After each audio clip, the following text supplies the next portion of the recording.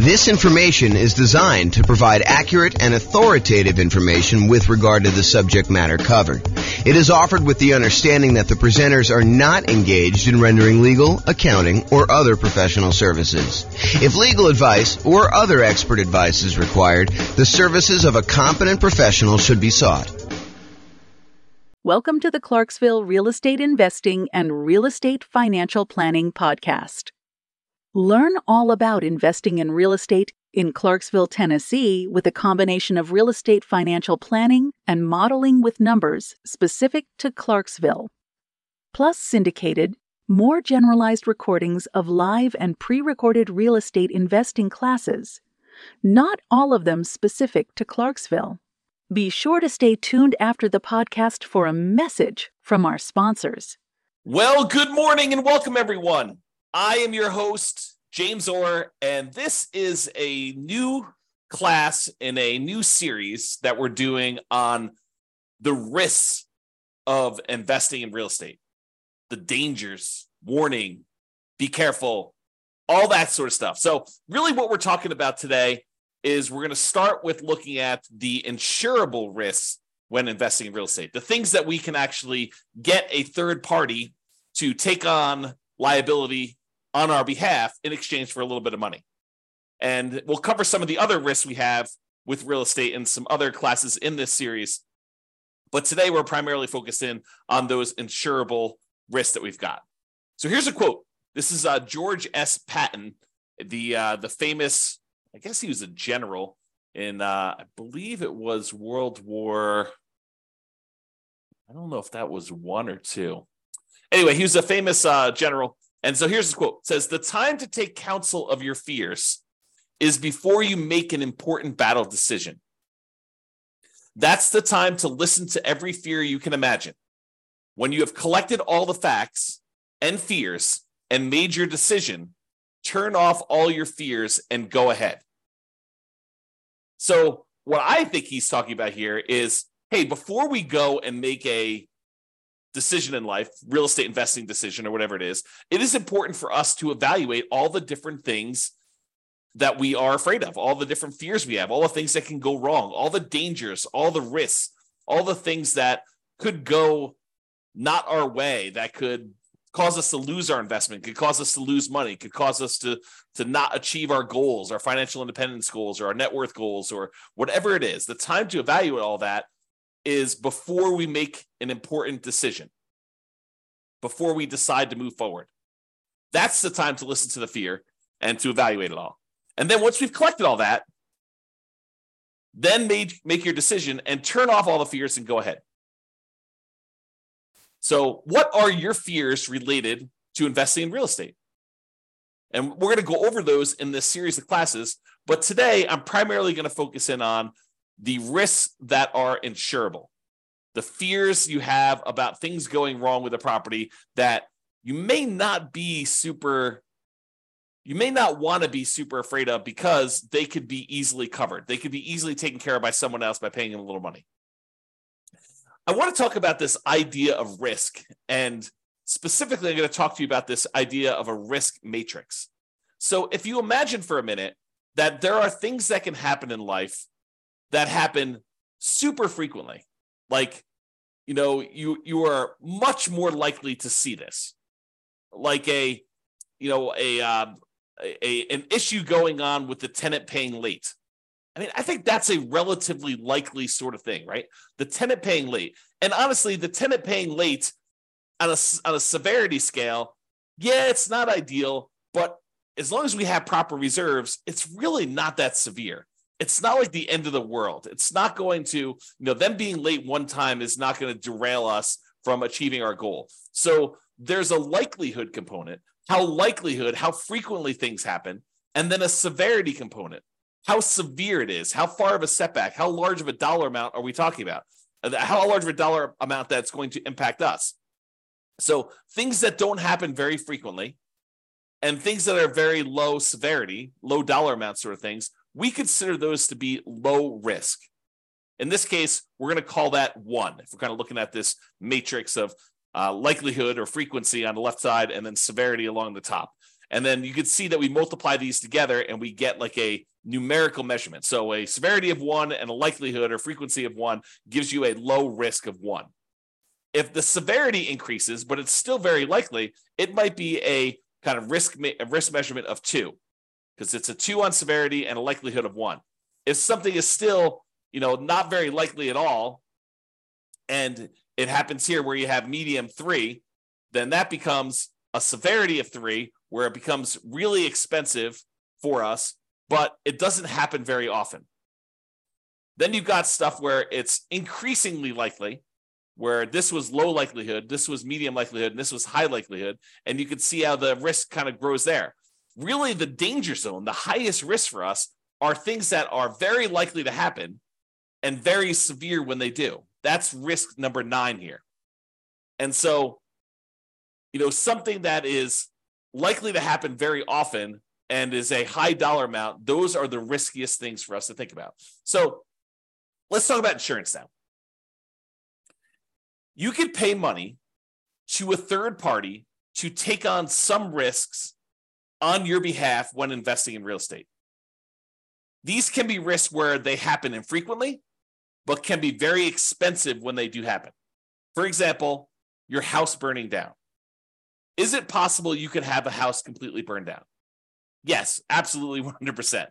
Is it really expensive if you have an entire house burned to the ground? Not just like a small kitchen fire or something like that, but where the whole house burns to the ground and it's a pile of ashes and rubble at the very end.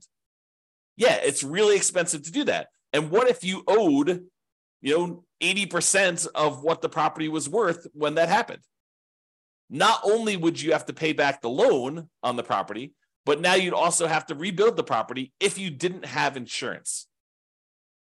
But there are companies, insurance companies, who are willing to accept your payments to protect you in case that unlikely event happens and you have a catastrophic loss, or if you even have a small loss, right? They'll cover small fires, but they'll also cover these large fires.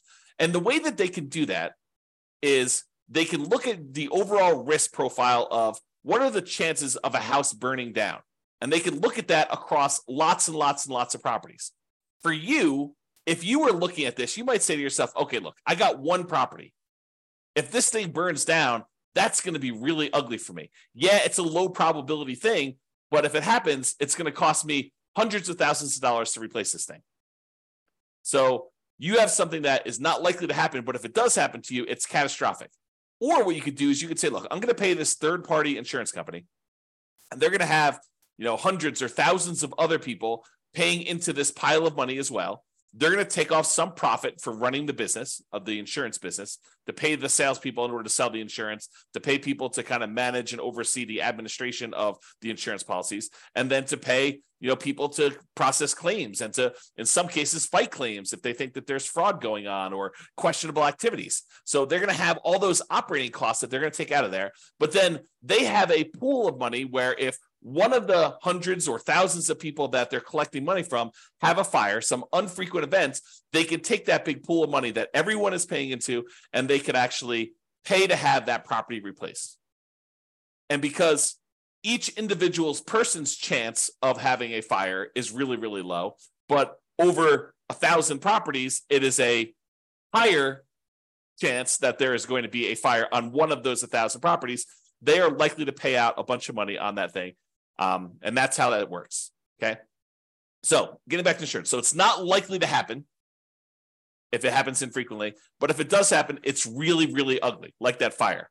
But for a small fee, you can pay someone else to aggregate this risk, as we described with the insurance company. So for a relatively small fee, they can insure you against loss and make a profit, because it's not just about them covering your loss. They have to be in business to make money to pay the people that work for the insurance company to do that.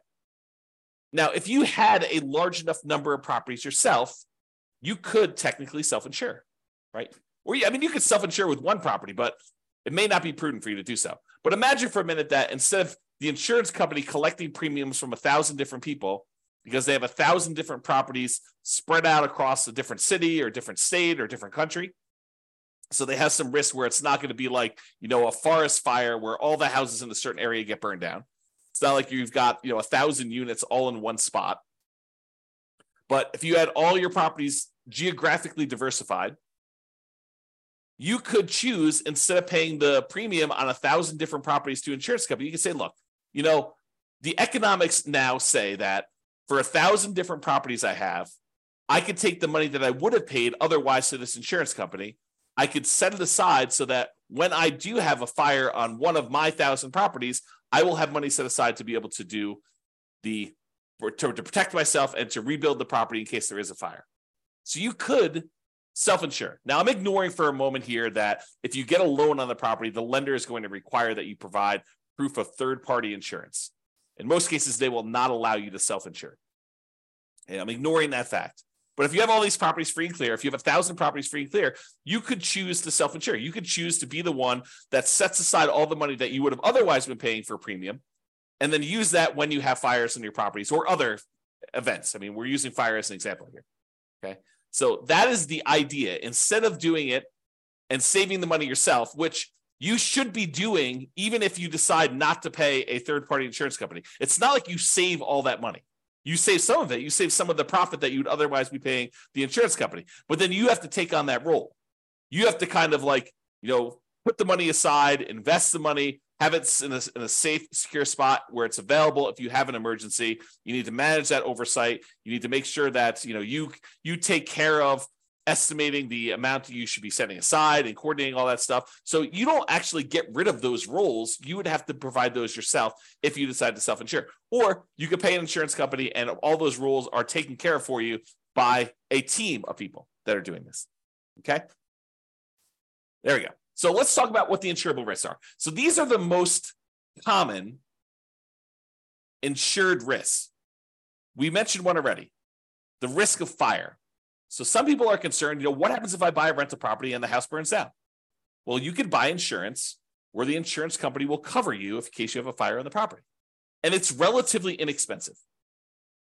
For the fact that you could have to replace a $400,000 property, you might be able to get fire insurance for, $1,200 a year. It's going to vary a little bit depending on market and what else they're covering and things like that. But they can insure you in case your entire property burns down for about $1,200 a year. The chance of it happening is low, but when it does happen, the chance of a large payout is definitely there. They could have to spend, more than the amount of money than they collected in order to deal with your fire.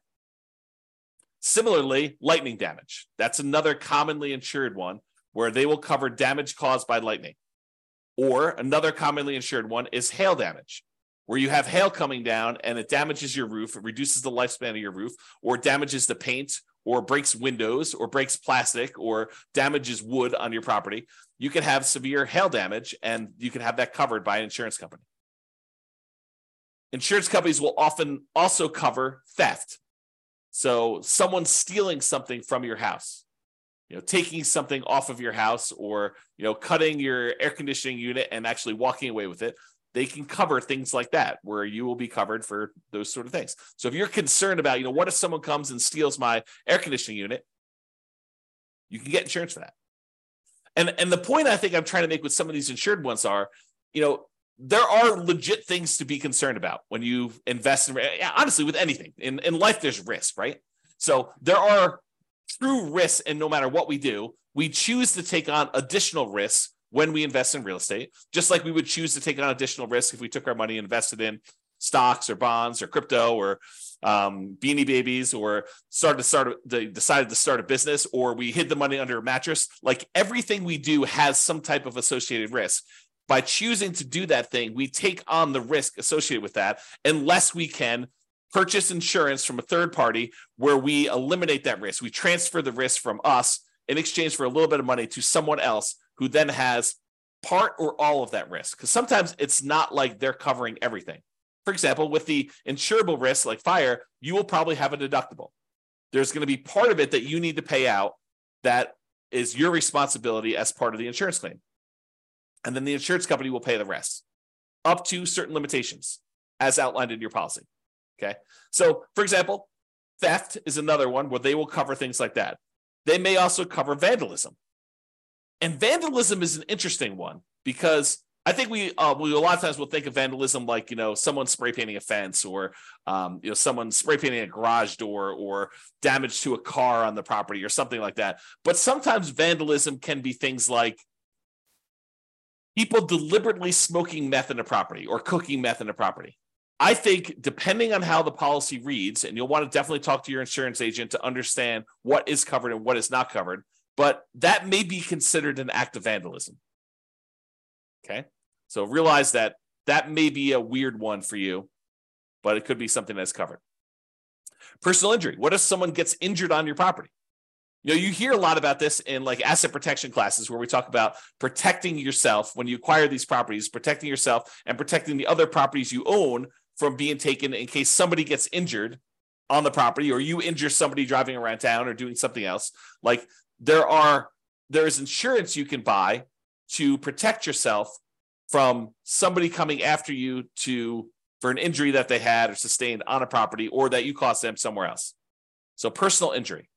And then liability. If you do something wrong that was not intentional or deliberate, but it was accidental, there is insurance that you can get that covers some additional liability there. Okay. And I'm not an expert on insurance. You really need to go talk to your insurance agent to understand like what is covered and what is not covered. Don't go to them and say, but James told me that it works this way. Understand that what your policy says, what is written in your policy is going to be what is covered. And get clarity from your insurance agent. That's part of what you're paying them for, is to help you understand what is and is not covered. And ideally, you want them to give you their opinion in writing so that you have it written down somewhere in case it ever comes up in the future that you need to have some type of discussion about why something is or is not covered when you thought it was. Okay, so those are probably the more commonly insured risks: fire, lightning, hail, theft, vandalism, personal injury, liability. Okay, now there are some less commonly insurable risks. For example, loss of income. Something happens to your property, like a fire, and now you no longer have rent coming in while you're waiting 6 months for the insurance company to get the adjuster out there to get approved, for the money to be actually sent to you, for you to line up all the contractors and get all the work done. And, you have, 1 month of demo to take down the stuff that was burned and left there. And then it takes you another couple months to get everything else done in order to get it built out. And then by the time, 2 months later, it might be 6 months or a year by the time you get your property back working. And guess what? You have a mortgage payment that is due every month, even though the property is burned down. So potentially problematic. So you can get insurance that covers loss of income, where you're unable to collect on the property because the condition of the property is there. You can get the insurance company to actually give you money as part of the policy. I mean, you're paying for this insurance. It's not free. You pay them money so that if you have loss of income on the property where you're unable to collect income on it, then they can actually pay you so that you can then use that money to pay your insurance company, your mortgage company, taxes, insurance, like all that stuff.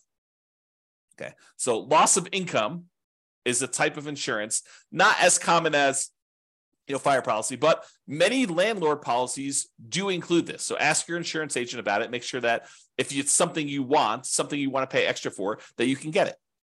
And we've been talking a lot about the idea of improving cash flow and increasing cash flow on rental properties. And the issue I think we have for a lot of folks is that some of these things you are deliberately choosing to have lower cash flow. You're voluntarily increasing your expenses by getting more and better insurance coverage so that should something happen, your cash flow is saved, right? Because if you decide not to get insurance for loss of income and then something does happen on your property, you could have 6 months of zero rent coming in. That would be really ugly on cash flow. So instead of doing that, maybe we choose to pay, I don't know how much it is, but maybe it's $20 or $25 more per month to have this loss of income coverage on our insurance policy. I have no idea what the number is, right? Because I don't actually handle my insurance. Tammy does. But the idea is you could choose to have $25 per month less in cash flow normally in exchange for, should something happen, you're not going to have as severe of a loss where it goes down to zero. And then you need to weigh that and determine if that's worthwhile for you. Okay. So another less commonly insured risk is flood. If a property is in a flood zone, the lender will often pull a flood certification to find out if it isn't a flood zone. And if it is, they may require you to have flood insurance in order to protect them in case there is a flood in that particular property. But you can voluntarily choose to get flood insurance as well. It's not that if the lender doesn't require it, I don't need flood insurance. That's not true. Just because your property isn't in a, federally recognized flood zone, I'm using that in quotes, right? Like it shows up on the map as a, 100-year flood zone or 500-year flood zone or whatever the numbers are. Again, talk to your lender if you need to understand the details, because I just understand the general idea. But if you were in a flood zone, the lender may require it, but it doesn't necessarily mean just because you're not in the flood zone that you can't have flooding. There are times when unexpected things happen and you could have flooding in a different area. And flooding is not always defined in a way that you might think.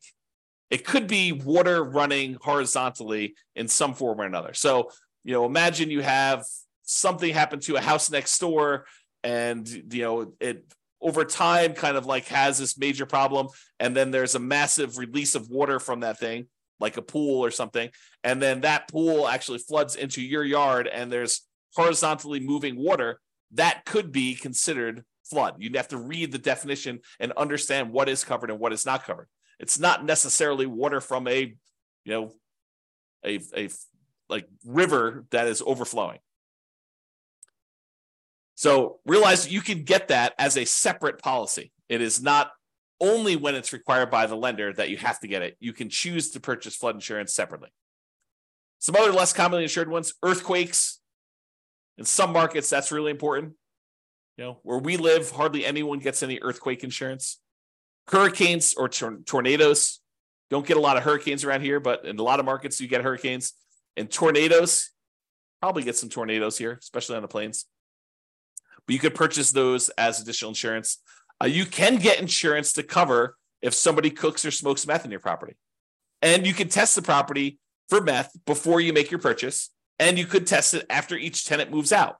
Now, is it practical to do that? What's the cost of a meth test? To get an industrial hygienist in there in order to test to see if there's meth showing up in the property. I don't know. Could be a couple $100, could be $1,000, could be $2,000. Depends on the type of test and what they're doing there. So is it practical to do that after every tenant moves out? Probably not, but maybe in your market, maybe for the types of properties you're doing. But what are you going to do if it does test positive? You're going to keep their, $800, $1,200, $2,000, $3,000 security deposit? Might not be enough to cover you for the meth there. So may want to make sure that if you're concerned about that you can get insurance and that it does cover that. Now, does every insurance company have to offer you all these insurance policies? Do they have to insure things like fire? No, but I think most of them will. Do they all have to cover things like meth? No. Can you possibly purchase additional coverage for things like meth? Yes. Might you need to go to a additional third-party insurance company to get that additional coverage for meth? Maybe. And you can get the last of the less commonly insured things are rent guarantees. So you can purchase, if you're paranoid, you're like, look, I want to invest in real estate, but I'm really, really nervous that my tenant is not going to pay rent. That they're going to lose their job and they're going to be unable to pay. You can technically go purchase rent guarantee insurance, where it guarantees you rent if the tenant doesn't pay. So you can go and do that. You can purchase that. It comes at a cost. So realize that there'll be a fee for doing that. So you're going to give up cash flow elsewhere in exchange for having that rent guarantee. I think a lot of landlords, a lot of real estate investors will choose to forego rent guarantee insurance and instead decide to set aside some money, mentally or otherwise, in the form of reserves in case a tenant doesn't pay rent. But you can get that insurance. All right, let's do a brief discussion on deductible size. First, let's talk about what a deductible is. A deductible is the amount of money you're responsible for before the insurance kicks in. So let's say your deductible on hail damage is $2,000. Basically, if there's less than $2,000 worth of hail damage, you're paying that claim. So you make a claim with your insurance company, they send an adjuster out, they say, look, the total amount of damage is $1,800, your deductible is $2,000, so you're responsible for this $1,800. Okay. And you pay a certain dollar amount for the insurance and that deductible amount. If you decide, look, I want to have a $500 deductible, they'll say, sure, we'll allow you to do a $500 deductible, but then the insurance cost, the amount of the premiums you're going to pay in order to get that insurance will be higher than someone with a $2,000 deductible. Or you could say, look, I want a $10,000 deductible. I will cover everything up to the first 10K, but after that, I want you to come in. The insurance company say, that sounds great because we're much more likely to see these small amount claims. So if you want to do one where you pay the first $10,000 and then we only cover after that, we will let the premium be much lower. You will have to pay in less in premium in order to do that. So it's this balancing act between how much you willingly have as a deductible versus how much you're paying on premium and how much that's impacting cash flow. And they both impact cash flow, right? Because if you have a small claim, let's say it's that $1,800 worth of hail damage, if you have to pay that $1,800 out because you set your deductible at $2,000, well, now that $1,800 is an expense, so you've reduced your cash flow by that. But maybe in order to reduce your deductible to $1,000, it costs you, $30 a month in order to have that lower deductible with your current insurance coverage. So you choose to have $30 per month, less cash flow, or at some point you might have to pay that $1,800, or that's really the difference. If it went down to $500, be $1,300 difference or whatever it was. Okay. So if your risk tolerance is very, very low, you could choose to keep your insurance deductible very, very low. You could say, look, I don't want any surprises. I want my deductible to be $500. And if something is less than $500, I'll take care of that. But if it's over $500, then I want to make a claim and I want the insurance company to pay for that, anything over the $500 costs. Okay. So then if you have a claim, you need to come out of pocket very little. However, your insurance premium will be much higher, which will impact your cash flow. And if you're making lots of claims, you will have higher premiums and may not have as many choices for insurance companies if they opt not to renew you or decline you for coverage because of the number of claims and the types of claims you're making, right? The insurance company is in the business of making money. And if they find out that you as a person are making a lot more claims than the other people that they're selling policies for, they may choose to say, okay, we're just choosing not to renew you. We're going to not give you coverage anymore because you are a statistical anomaly. We lose money on you. And I think they expect to, have payouts over the aggregate. But if they look at you and they're like, hey, look, this person made 3 times as many claims on one house as the average number of people in our rest of our pool of people, they may choose to say, we just don't want to insure you anymore because we don't want to have that exposure. Okay. So if you're making lots of claims, a lot of times the insurance company says, okay, we're going to charge you higher premiums. And maybe they even say, we're not going to insure you at all anymore. Go find insurance somewhere else. Okay. Now, my personal preference, and you can do whatever you want, my personal preference is to partially self-insure by having a much higher deductible, lower insurance premiums, and paying for the smaller claims out of pocket. So my preference is I want to have higher deductibles. If a little thing comes up, I'm not going to make a claim to the insurance company. I think of insurance as more of a catastrophic. If major stuff happens, then I want them to come in and I want them to pay for stuff. I'm not going to usually make a claim. Like if we had a hail damage one for $1,800 and my deductible is $1,500, I am not making a claim for them to pay $300. I don't want to have that as a claim on there. I'm just going to cover it.